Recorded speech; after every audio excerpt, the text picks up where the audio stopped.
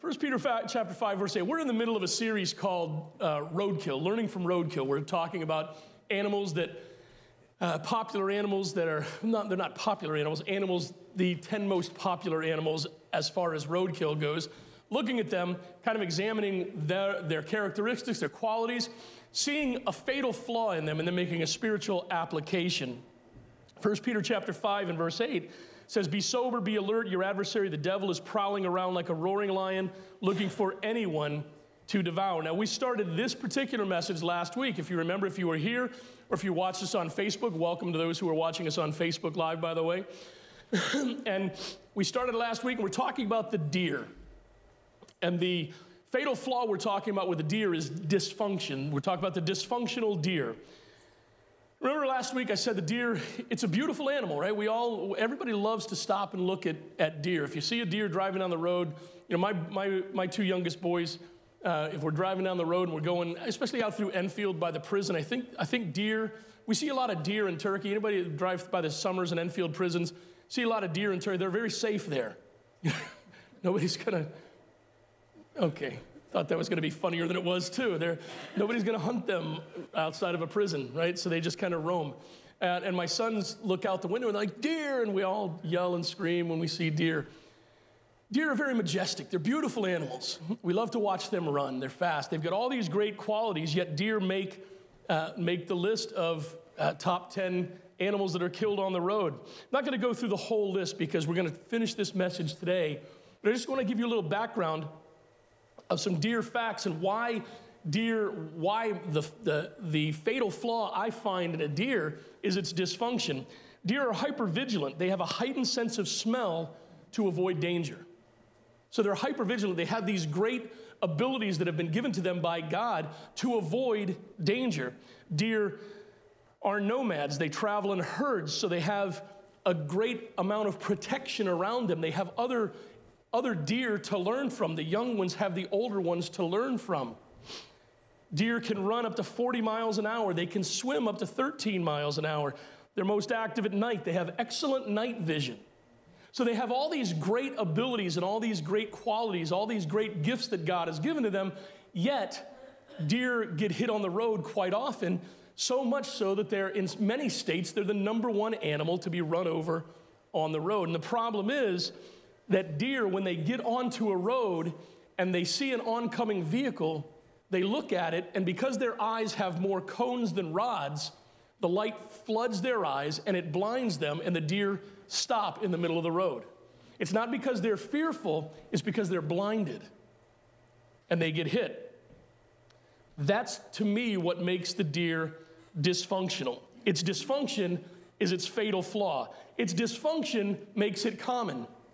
Think about that. It's dysfunction of being blinded, of being on a road where it doesn't need to be, where it shouldn't be, where it could cross quickly.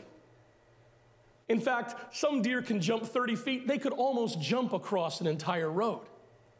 Yet, when they're on the road, they look and they get blinded by the light, and all of a sudden, everything they have, every gift they have is gone. And they are now dysfunctional. As I said last week, lots of Christians are dysfunctional too, aren't we? We have a lot of dysfunctional Christians. We have a lot of dysfunction in Christianity. I gave you a bunch of statistics, and I'm not going to read them all, but I will read a couple of them to remind you. 44% of Americans say they believe the Bible is ambiguous on its teaching on abortion. I'm telling you, that's dysfunctional. The Bible isn't ambiguous on its teaching on abortion. 59 to 64% of 18 to 29-year-olds who grew up in the church have withdrawn from church involvement as an adult, and they're no longer active in church. Also said that overall, 42% of all millennials, that's 38 years old and under, have dropped out of church. 52% have dropped out of church. 48% are all that's left attending church. And the reasons they gave, or what I would call excuses they gave, I want to find a way to follow Jesus that connects with the world I live in. I want God is more at work outside the church than inside the church. Let me tell you something. Feeding the poor is not God's work, is not God working outside the church. That's not God working outside the church. civil rights, standing up for human rights. That's not God working outside the church. God working outside the church, God does not work outside the church. God works through his church. The work of God is reaching people with the love and grace and mercy and the saving knowledge of Jesus Christ. What that does through his children is cause us to show kindness and love and compassion to others. Okay? So make sure you understand, many Christians get involved in things outside the church thinking they're doing their Christian duty. Once you look at it as Christian duty, now you're looking at it as in a dysfunctional way. But God does not work outside the church more than he works inside the church. The church is his vehicle to reach the world. And then if you remember, those of you who were here last week or watched last week, we brought it down to the third excuse of that age group, and this brings it home. They said, I want to be a Christian without separating myself from the world around me. And that brings it home. That's the bottom line. The Bible says, come out from among them and be separate. The Bible says to be in the world, but not of the world. The Bible says not to get yourself unclean in the world, keep yourself unspotted from the sin and stain of the world. That doesn't mean we don't have something to do in the world. That doesn't mean we don't have relationships in the world. But what that does mean is that we don't get ourselves involved with the sin of the world just to reach people. Also said that only 52% of born-again Christians said they shared their faith with someone in the last year, and 54% of white evangelicals said that America becoming a non-white majority nation will have a negative impact on the country, while 80% of blacks and Latinos believe it will be a positive. If, in case you didn't know, 54% of white evangelicals have expressed a racist attitude when they say that. Okay, when you say it's going to have a negative impact on the country when there's more brown and black people than there are white people, that's racist and dysfunctional. We've become dysfunctional for a few reasons that I gave to you, and this is all review. The reasons I gave last week, number one was we neglect our walk. We neglect our walk. We do. We neglect our walk. Only 39% of all Americans who identify as being born-again Christians believe the Bible is the literal Word of God. Less than half of all evangelical Christians believe the Bible is the literal Word of God. And we said last week, that may not seem like a big deal on its face to you, but let me tell you what that means. That undermines the foundation of your faith. When you say the Bible isn't the literal Word of God, that it's subject to personal interpretation, now you're saying that only certain parts of the Bible apply to you, and only certain parts of the Bible apply to others. Therefore, other parts of the Bible aren't applicable to your life. Now you're saying that the Bible cannot be taken in total, and now you're saying that the Bible cannot be trusted. See, that's the problem. If that's where you fall, that you don't believe the Bible is the literal Word of God, then you need to do some Bible study. And I'd love to sit down with you if you go to New Life or if you watch us on Facebook. I'd love to have a conversation with you about that. Because if you do not believe the Bible is the literal Word of God, word for word, front to back, cover to cover, then your faith is not sitting on a firm foundation. If one part is wrong, then all parts are wrong. If you can take what you want and leave what you don't want, then so can anybody else. What is that? Where does that leave people that say, well, I don't believe Jesus dying on the cross and paying the price for my sins is the only way to heaven. I believe that all roads lead to heaven. It's better to find out that all roads don't lead to heaven in this life than it is in the next life. You know what I'm saying? Because contrary to what is written in Love Wins, once you go to hell for eternity, you're there for eternity. So it's better to find out that Jesus Christ is the one who died and paid the price for your sins and rose to give you victory over hell, death, and the grave in this life so that you can make a decision about him now than later on. Second thing we said, the reason we're dysfunctional is because we dare Satan. We want to ride the line, man. We want to ride that line. I used a couple illustrations. The workplace, right? The workplace where we ride over that line of relationships with the opposite sex. And it's okay. flirting in the workplace is okay. No, it's not. I would challenge you to ask your spouse if they think that it's okay for you to flirt with someone of the opposite sex in the workplace. And I told you my feelings on it. I'd be in jail right now. Just saying, all right? But we dare Satan. We dare Satan. Some of us have issues with certain things in our life. Some of us have issues, and I use my own personal, because I don't want to put anybody else out there, but I use my own personal illustration of Oreo cookies. And you can't eat just one, right? You eat one, you're going to demolish the whole pack. Some of you, you're like that, you're like that guy in a movie. And listen, can we just say two things about life? The internet lies and movies don't tell the truth, okay?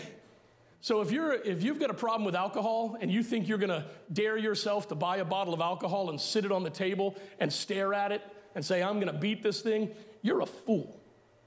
You're a fool because you're daring Satan. And when you're daring Satan in your own power, guess who's gonna win? Satan, not you. You are not powerful enough to beat him on your own. We're going to talk about that. The third thing we said was we're dysfunctional because we separate ourselves from our herd and our protection. We don't think we need church. And remember I said you need church as much as church needs you. If you didn't need church, Jesus wouldn't have said that you needed church.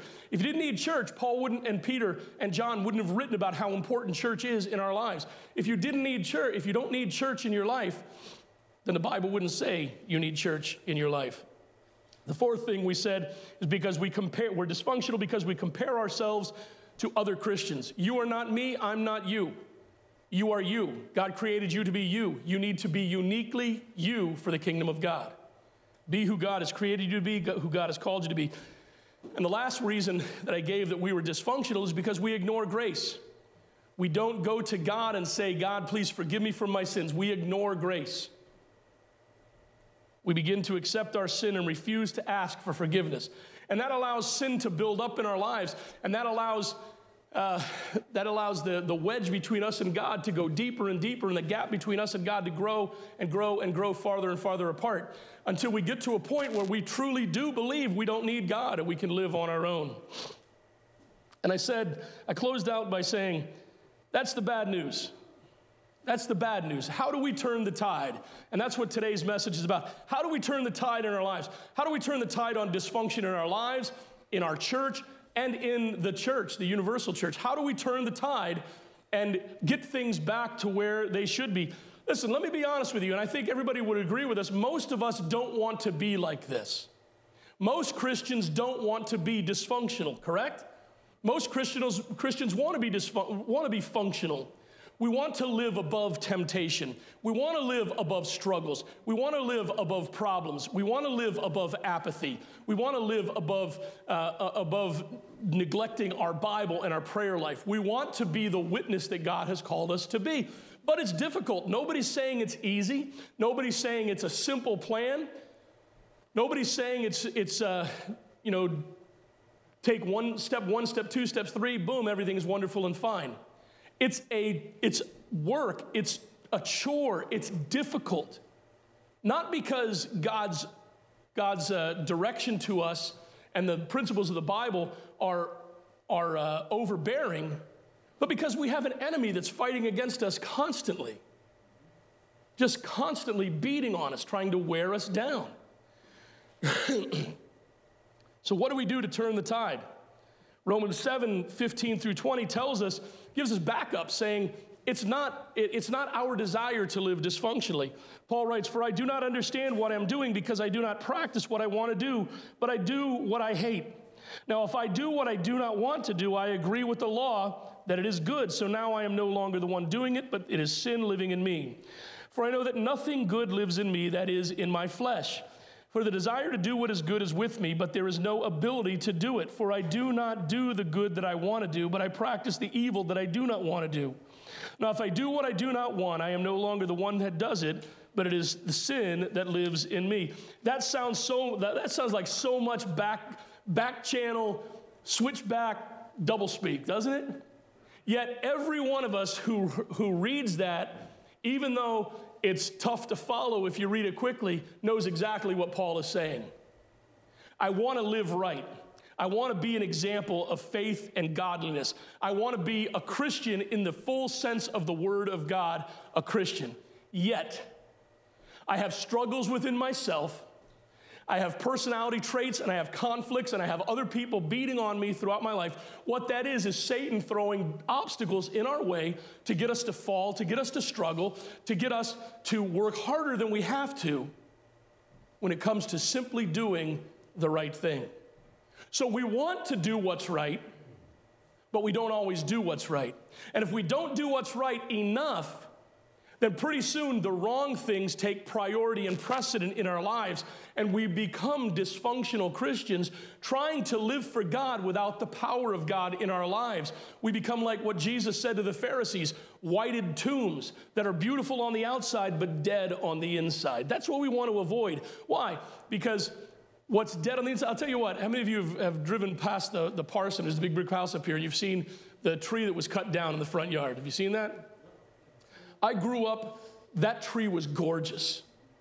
That was a Japanese maple tree, and I'll tell you what, in the late fall, or anytime there was like a light ice storm,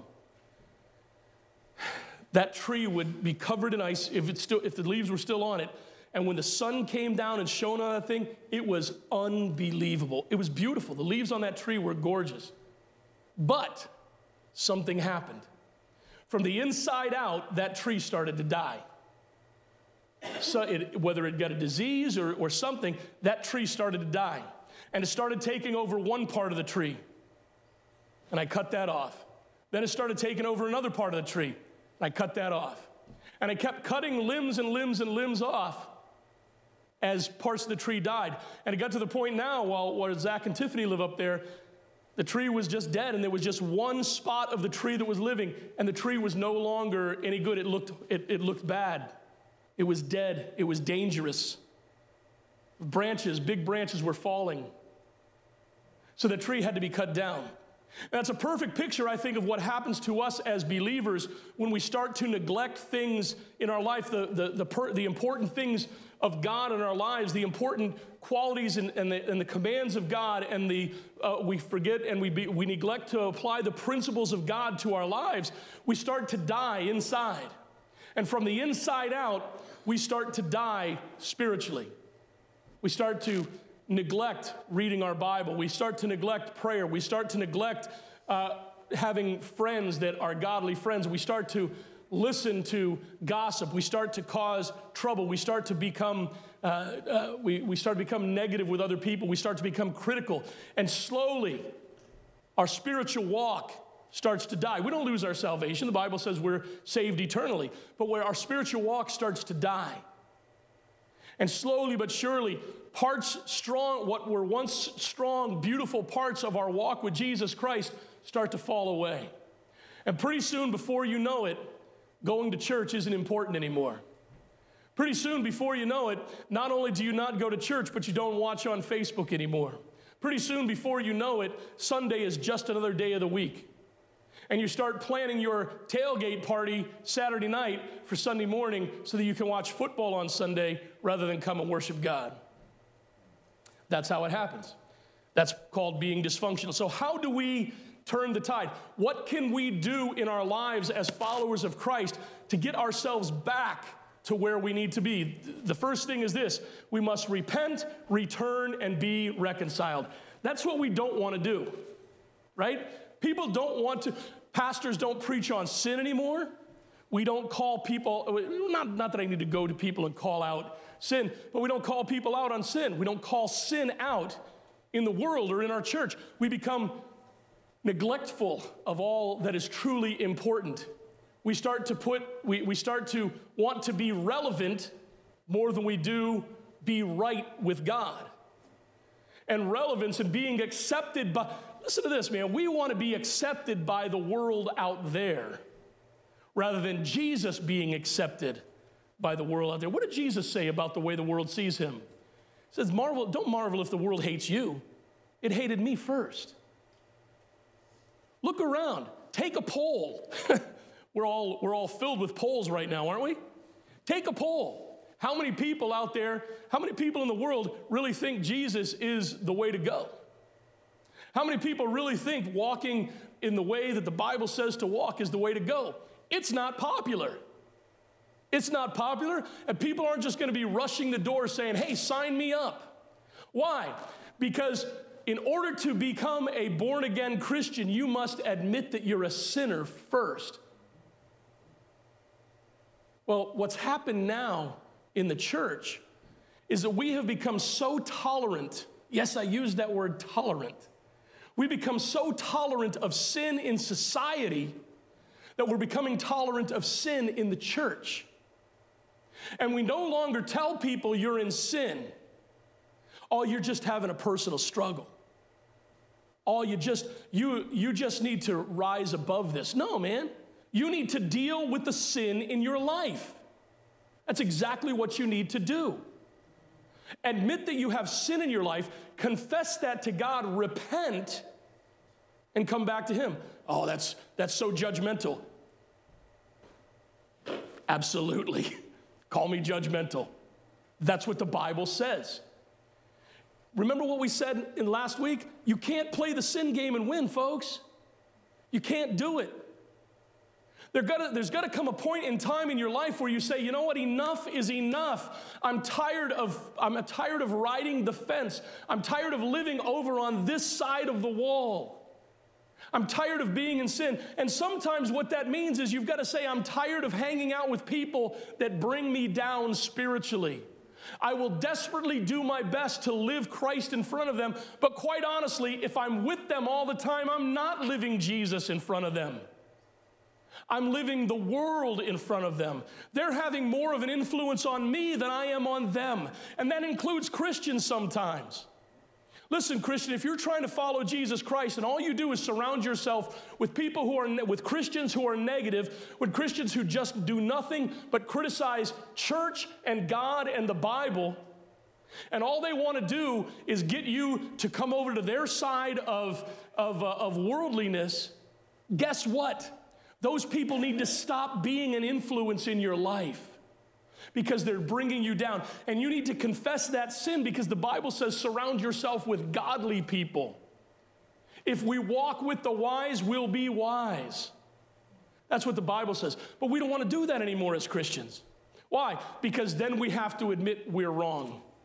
One of the greatest things you can do, one of the biggest favors you can do for yourself, Christian, is admit that you're wrong. Admit you're wrong. Hey, parents, one of the best things you can do for yourself and your relationship with your children is say, you know what? I'm wrong. I was wrong. My two 9-year-old son, Aaron and I, our two 9-year-old boys are in here. And you can ask them. I've had to go to them and say, Gabriel, I'm sorry. Michael, I'm sorry. I was wrong. Why? Because I want my sons to know how to apologize.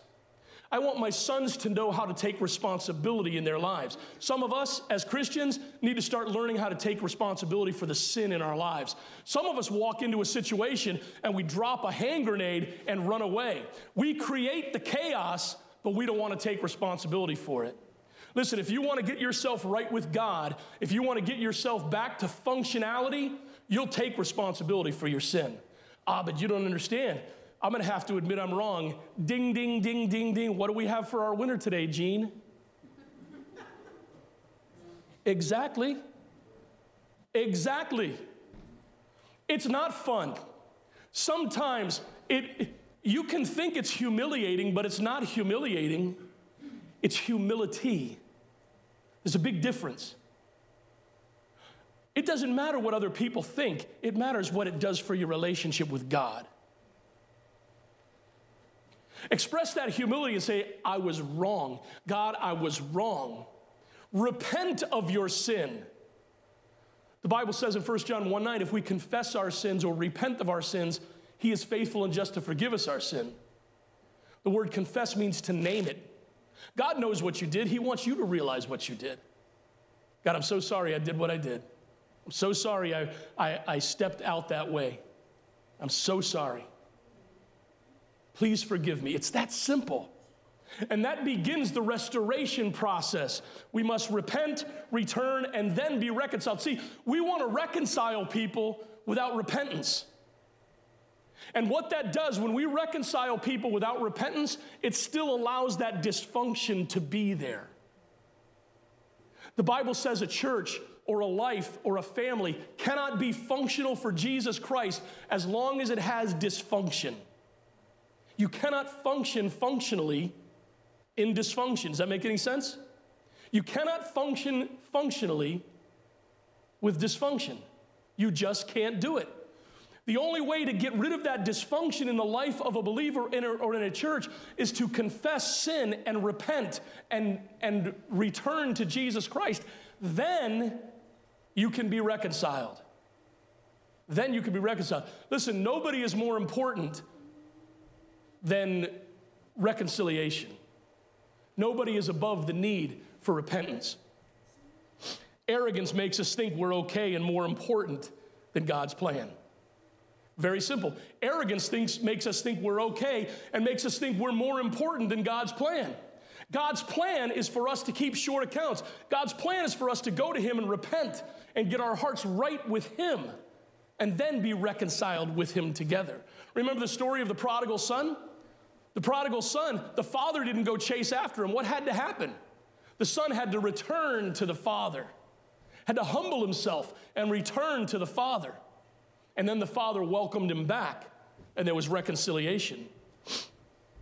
Problem is that we've walked away from what works. We've walked away in church and in our lives. We've walked away from what works. In church, we want to entertain. We want to draw a crowd. Drawing a crowd is great if you're going to draw a crowd for the right reasons in the right way. But we have tried to draw a crowd by entertaining people. Rather than bringing them in to preach them the word, we just think it's awesome to have a huge congregation. I'll tell you what, you can have a huge body of water that's an inch deep. It's shallow. We don't need a huge congregation that's an inch deep. We need a congregation, we need people, we need Christians whose roots go down deep in the Word of God, whose roots reach down and grab that moisture, whose roots are connected to the trunk of the tree, which is Jesus Christ, who are fed constantly and don't die like the tree in the front yard, but grow like the Bible says, stand strong like a tree planted by the rivers of water, and it brings forth fruit in its season. Revelation chapter 2, verses 4 and 5. Jesus tells us what this is like. He says, "But I have this against you. You've abandoned the love you had at first. Remember then how far you have fallen."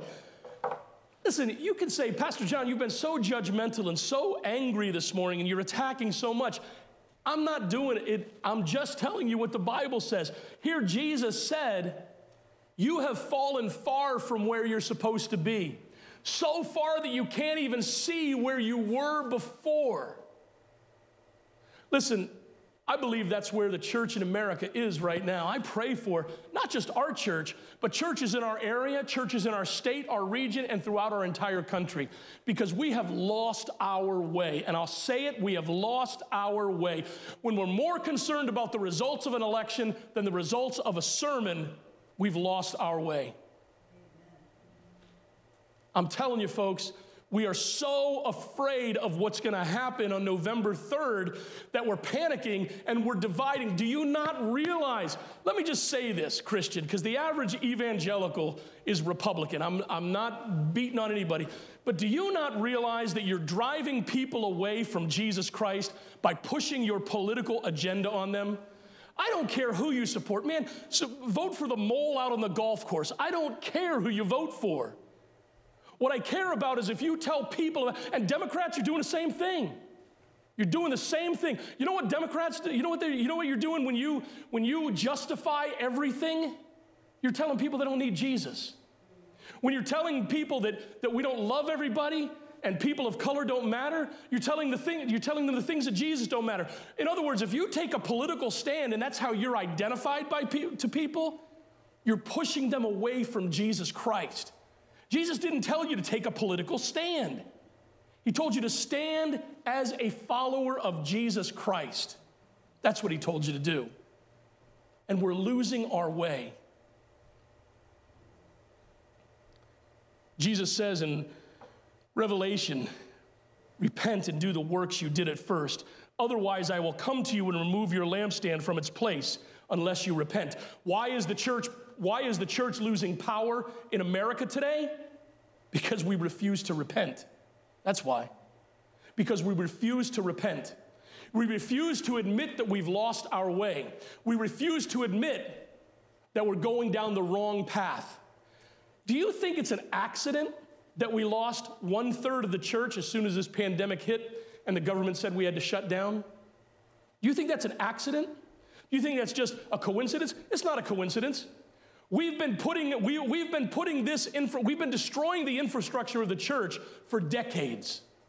And now that people had an excuse, they took it. That's exactly what has happened. We gave people an excuse not to go to church, and they took it, and now they're running with it. And most of them, folks, aren't coming back. Churches are shutting down right now. Pastors are saying, I don't want to do this anymore. Do you realize that? You know how many people I've talked to whose pastors have said, sorry, we're not doing this anymore? Where have we come to, man? What's going on? What's going on? We've forgotten where we came from. We've forgotten the first works. Jesus said, repent and do the first works.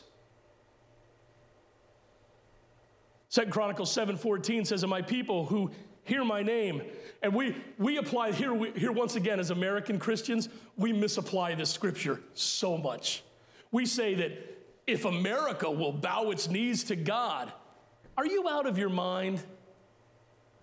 America? Bow its knees to God? We vote immorality in every 4 years. Every 6 years, we vote immorality in. Every 2 years, we vote immorality in. America is going to bow its knees to God? No. Jesus said, God says here in 2 Chronicles, if my people, not my country, if my people who are called by my name will humble themselves and seek my face and pray and turn from their wicked ways, then I will hear from heaven. I will forgive their sin and I will heal their land.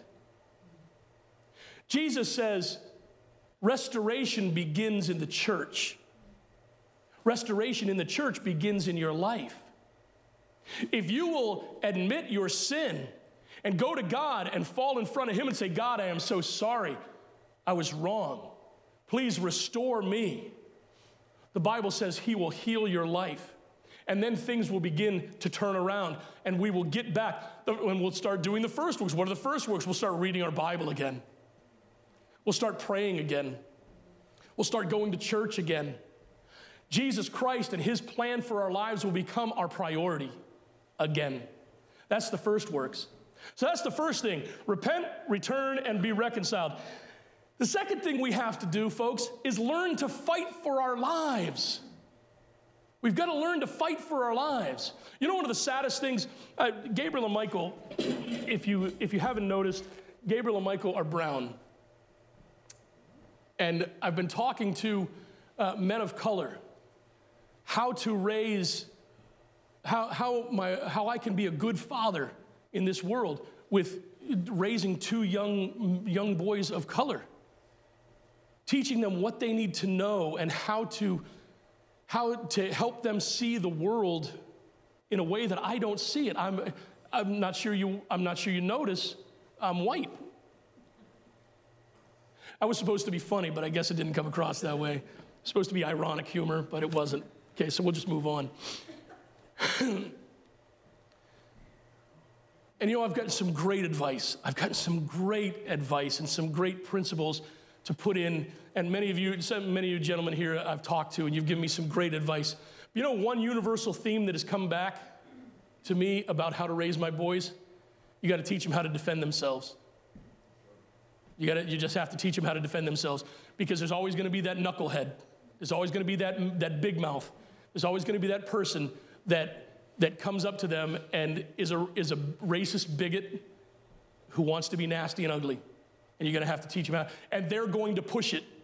Not that your boys have to turn around and pop them in the mouth, but that racist bigot is going to be actionable on his hate. Am I right? He's going to be actionable on his hate. And he's going to take some steps. And your boys are going to have to learn how to defend themselves. And while that hurts my heart as a father, that also emboldens me as a Christian to realize if I'm going to raise Christians who know how to stand for Jesus Christ and live in this world, they're going to have to learn how to fight. Christians, you need to learn how to defend yourself.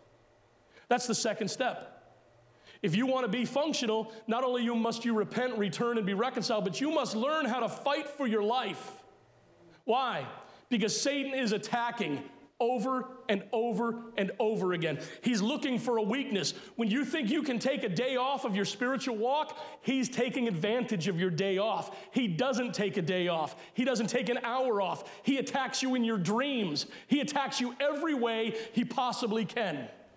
He's like the velociraptors in Jurassic Park, right? He tests those electric fences to find a weakness. And he's going to try and find your weakness. He's going to keep attacking and keep attacking and keep attacking. You may be strong here, but you may be weak here. And that's where he's going to attack. And what does the Bible say? Build up the defenses in your life. Tear down strongholds, which we think are strong, but they make us weak. And allow God to be your strong tower. That's what it says. Tear down your weakness and live in his strength. Even in your weakness, you are strong, right? You say, well, what is a practical way to look at that, Pastor John? You know what I do? I pray, God, please, help me to not abuse food today. I swear to you, I pray that way. God, please, help me not to abuse food today. Why? Because food is a downfall in my life. Food causes me to be unhealthy, the way I use it, causes me to be unhealthy. It causes me not to like myself because I'm overweight. And food causes me to have a sense of self-agony because I don't have control of myself. And I can't master it. So I feel bad about myself. Is that the way God wants me to be? Not at all. He created me. He loves me. He wants me to love myself. He wants me to have a positive opinion of myself because I'm a child of God. Because he loved me enough to die for me. Therefore, he says, John, bring your burdens to me and lay them down at the cross. Tell me how you feel so I can say to you, I've got it covered. When you're weak, I'll be strong for you. Ladies, some of you feel that way, don't you? Because you've been told all your lives that you're worthless, that you're only good for one thing, that you're not pretty, that you're not smart. One thing I don't understand, this isn't a political statement, this is an honest observation. I don't understand why women are giving this nominee to the Supreme Court such a hard time. She's brilliant. I would celebrate her. In this country, women are crying for equal rights, and here's a woman rising to the highest level of her profession, making men look stupid. She made some of those senators look like fools. And I loved when she held up that notepad and it was blank. I'm answering your questions without having to look at notes. Yet, you're attacking a woman because you don't agree with her. Aren't you just doing what's been done to you all your lives? Say you don't have to agree with people, but celebrate the fact that people are who they are. Celebrate the fact that God created you in his image. And what's that old saying? God don't make no junk, right? Agree with God that you have value. Agree with God that you have purpose. And when you do that, man, things start to change in your life. Learn how to fight for your life. Listen, we fight more for our rights as Americans than we do for our spiritual lives and health. There's more at stake as a citizen of heaven than there is as a citizen of America. 2 Timothy 2:4, no one engaged in warfare entangles himself with the affairs of this life, that he may please him who enlisted him as a soldier. Ephesians 6:10-12, finally be strengthened by the Lord and by his vast strength. Put on the whole armor of God so that you can stand against the schemes of the devil, for our struggle is not against flesh and blood. Do you realize what that says? We usually apply that outwardly, right? My struggle is not against people. You know what your struggle is not against as well? Your struggle is not against yourself. You are flesh and blood. Yet we defeat ourselves so many times. Your struggle isn't against yourself. Your struggle is against Satan, and he's going to take advantage of every weakness you have. And if you don't learn how to fight for your life, you're going to get defeated, and you're going to live in defeat. And you're going to end up walking away. I'm telling you, folks, if you're watching on Facebook and you're in this place, you've got to learn how to fight for your life. And sometimes that means setting an alarm, getting up early, and getting to church even when you don't feel like it. Because this is where you need to be. Ask anybody who's been faithful to church or has started coming back to church during this pandemic and ask them how they feel about being in church. And I'll tell you, to a person, they feel better about their walk with the Lord because they're here. Sometimes you have to fight against the flesh and say, I need to be where God wants me to be. And I love how the CSB is the version I use most of the time. Verse 12, it says, we don't wrestle against flesh and blood, but against rulers, against authorities. Check this out, man, Drew, I love this. It says, against the cosmic powers of darkness. I love that. I love the way the Bible, the CSB translates it. We fight against the cosmic powers of darkness. Does that not tell you how powerful our enemy is? The cosmic powers of darkness, man. He wants to defeat you. He wants to annihilate you. He wants to tear you down and leave you in the dust. You need to stand. 2 Corinthians 10:4-6 says, since the weapons of our warfare are not of the flesh, but are powerful through God for the demolition of strongholds, we demolish arguments and every proud thing that is raised up against the knowledge of God, and we take every thought captive to obey Christ, and we are ready to punish any disobedience once your obedience is complete. Paul says, I take action. I take action in my life, and I stand up and I fight for my life. I tear down strongholds in my life.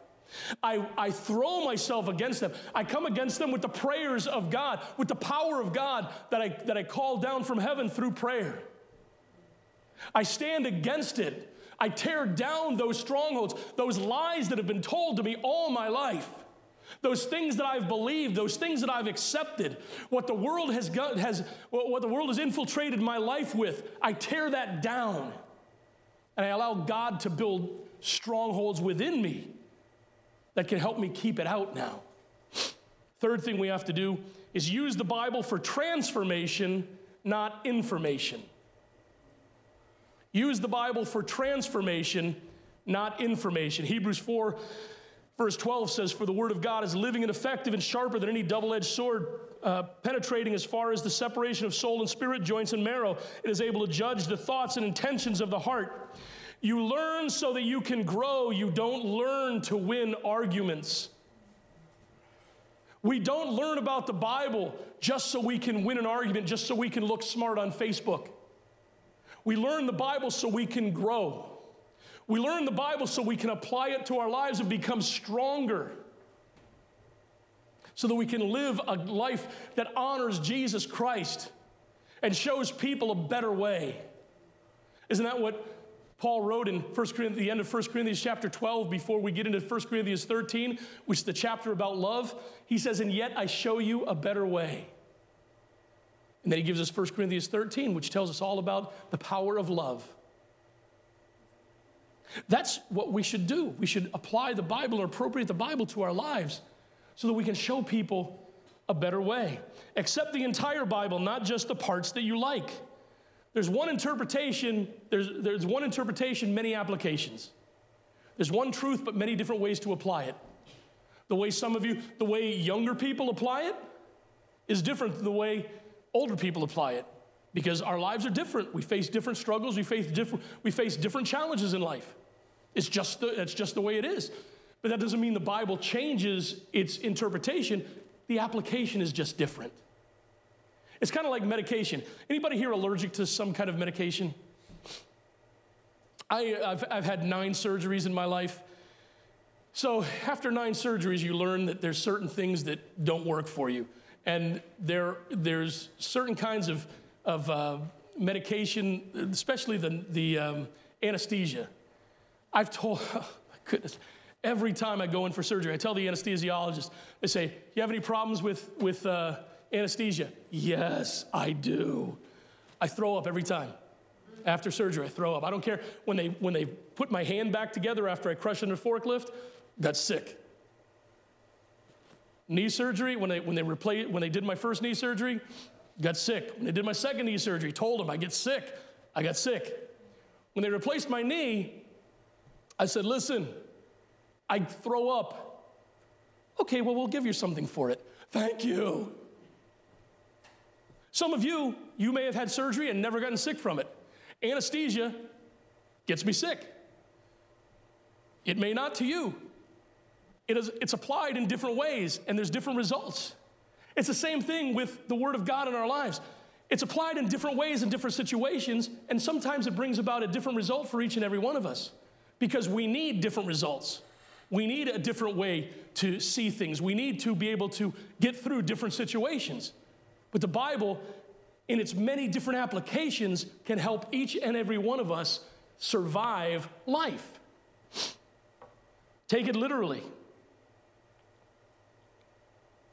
Most Christians don't take the Bible literally, and ask yourself, how's that working for them? The Bible is your life coach. The Bible is your owner's manual. Treat it that way. The fourth thing we must do is take up your cross. Take up your cross. Get busy serving God and serving in your church.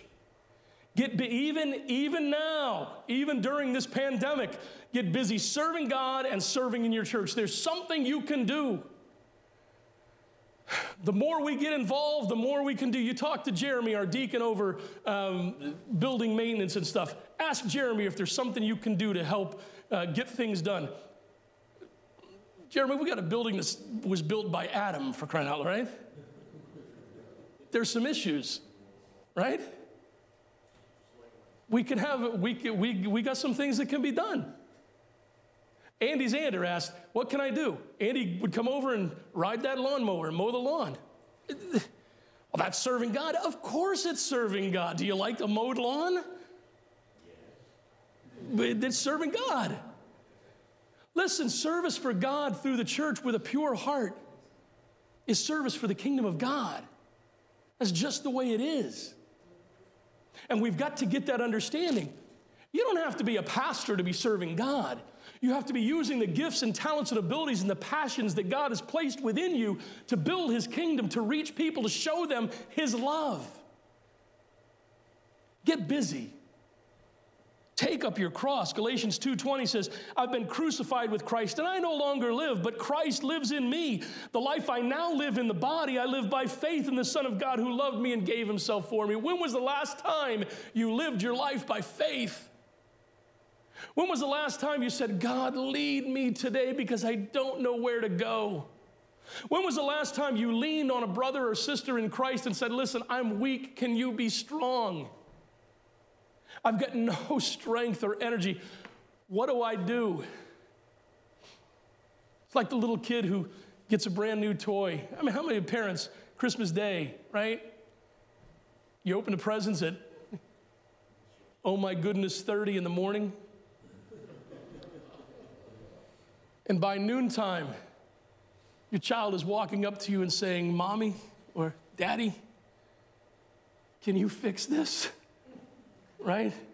Because they broke what you spent all that time and all that effort and all that money to buy them. Man, that's what we need to be like with Jesus. We go to him and we say, can you fix this? This life that I've broken? This life that I've dragged through the mud? This life that I've ignored? Can you fix this? You know what? He will. Keep your eyes wide open and focused on Jesus. And remember, it's about Jesus. Because he says in John 12:32, as for me, if I am lifted up from the earth, I will draw all people to me. And the last thing I think we need to do, well, not the last thing, but the last thing in this message that I believe we need to do, and listen, I don't need to give you permission, but I'm going to go ahead and give you permission to celebrate your progress. Celebrate your progress. Celebrate it. Our sons turned 9 in June. We celebrated, right? So many of you drove by and beeped the horns and you had signs that you held out, and it was awesome. It was awesome. The way we celebrate birthdays during a pandemic. It was great. The fire department came. Remember, boys? The fire department came by. The police came by and lights were flashing and sirens were going off. It was amazing. It was cool. I mean, we need to celebrate our progress as followers of Jesus. I lived one day without falling into fill in the blank. I made it.